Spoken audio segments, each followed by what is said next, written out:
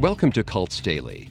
Every day in April, we're breaking down various predictions made by different cult leaders.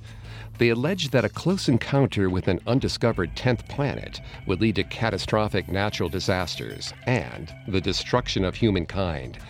Today's episode features self-proclaimed prophet Yuko Chino and his Pana-Wave religious cult. Don't forget to come back tomorrow for a brand new installment of Cults Daily. Listen free on Spotify or wherever you get your podcasts. In the meantime, enjoy.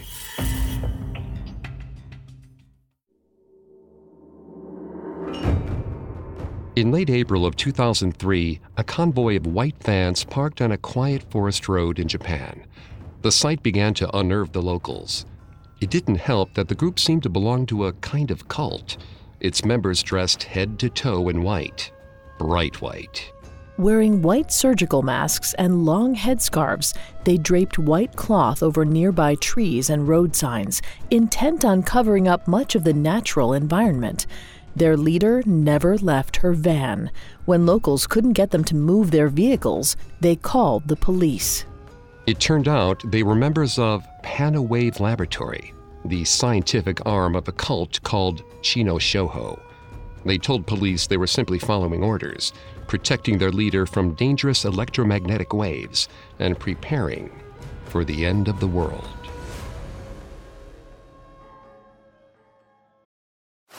Now on Netflix, inspired by the unbelievable true story of a fake hitman, comes the new movie, Hitman, from Academy Award nominee Richard Linklater. At 96% certified fresh on Rotten Tomatoes, critics are calling Hitman a smart, sexy crime thriller with surprises at every turn. Starring Glenn Powell and Adria Arjona, Hitman. Now playing on Netflix and in select theaters. Rated R.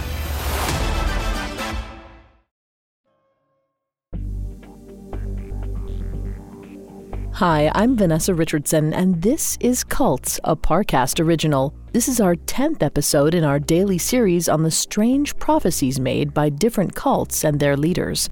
Throughout this month, we're taking a daily look at the myriad of apocalyptic predictions to try and uncover what makes these revelations so appealing. I'm here with my co-host, Greg Polson. Hi, everyone. Today we're taking a look at Pana-Wave Laboratory, a cult founded by 69-year-old former English teacher Yuko Chino. The group attracted worldwide attention in the spring of 2003 for its odd beliefs and prediction that the apocalypse would occur on May 15th of that year. In 2003, police were called to the site of a forest road in Gifu Prefecture, Japan. There, they encountered a group of about 50 people living in vans, either painted white or draped with white cloth. Their 69-year-old leader, Yuko Chino, was supposedly dying of cancer.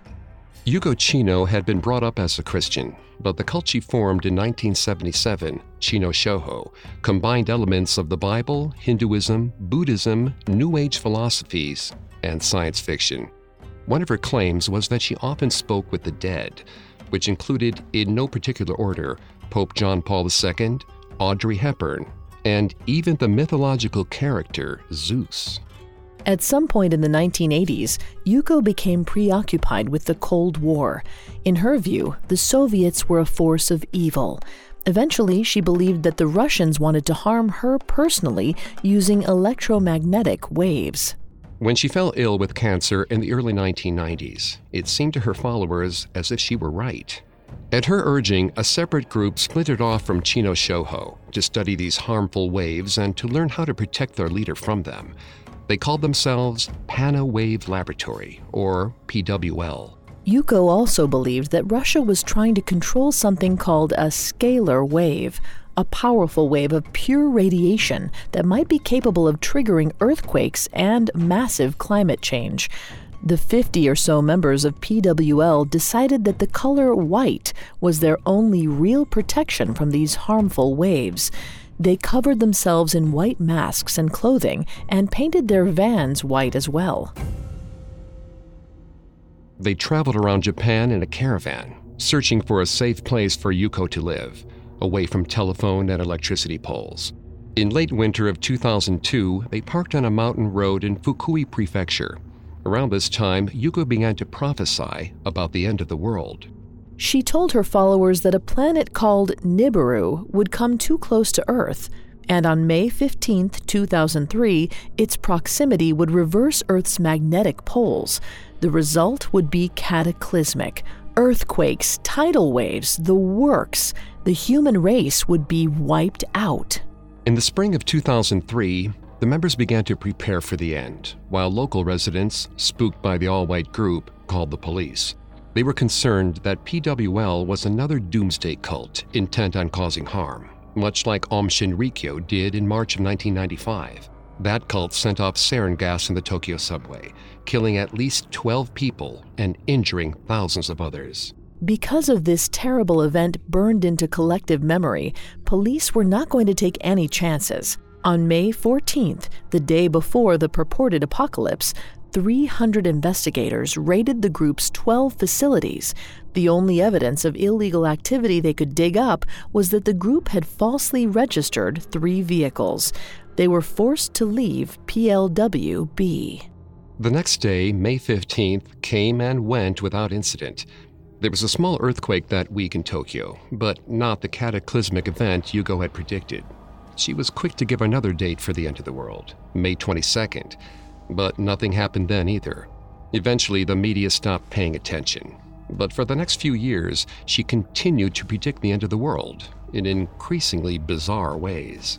Eventually, she was convinced that the Earth would be collateral damage in a U.S. or Russian space experiment gone wrong.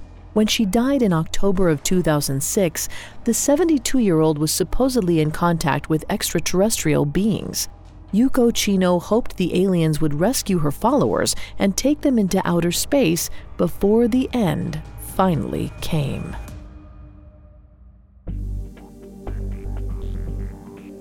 Thanks for listening. We'll be back tomorrow to examine the predictions of another cult. You can catch our other episodes of Cults for free on Spotify or wherever you listen to podcasts.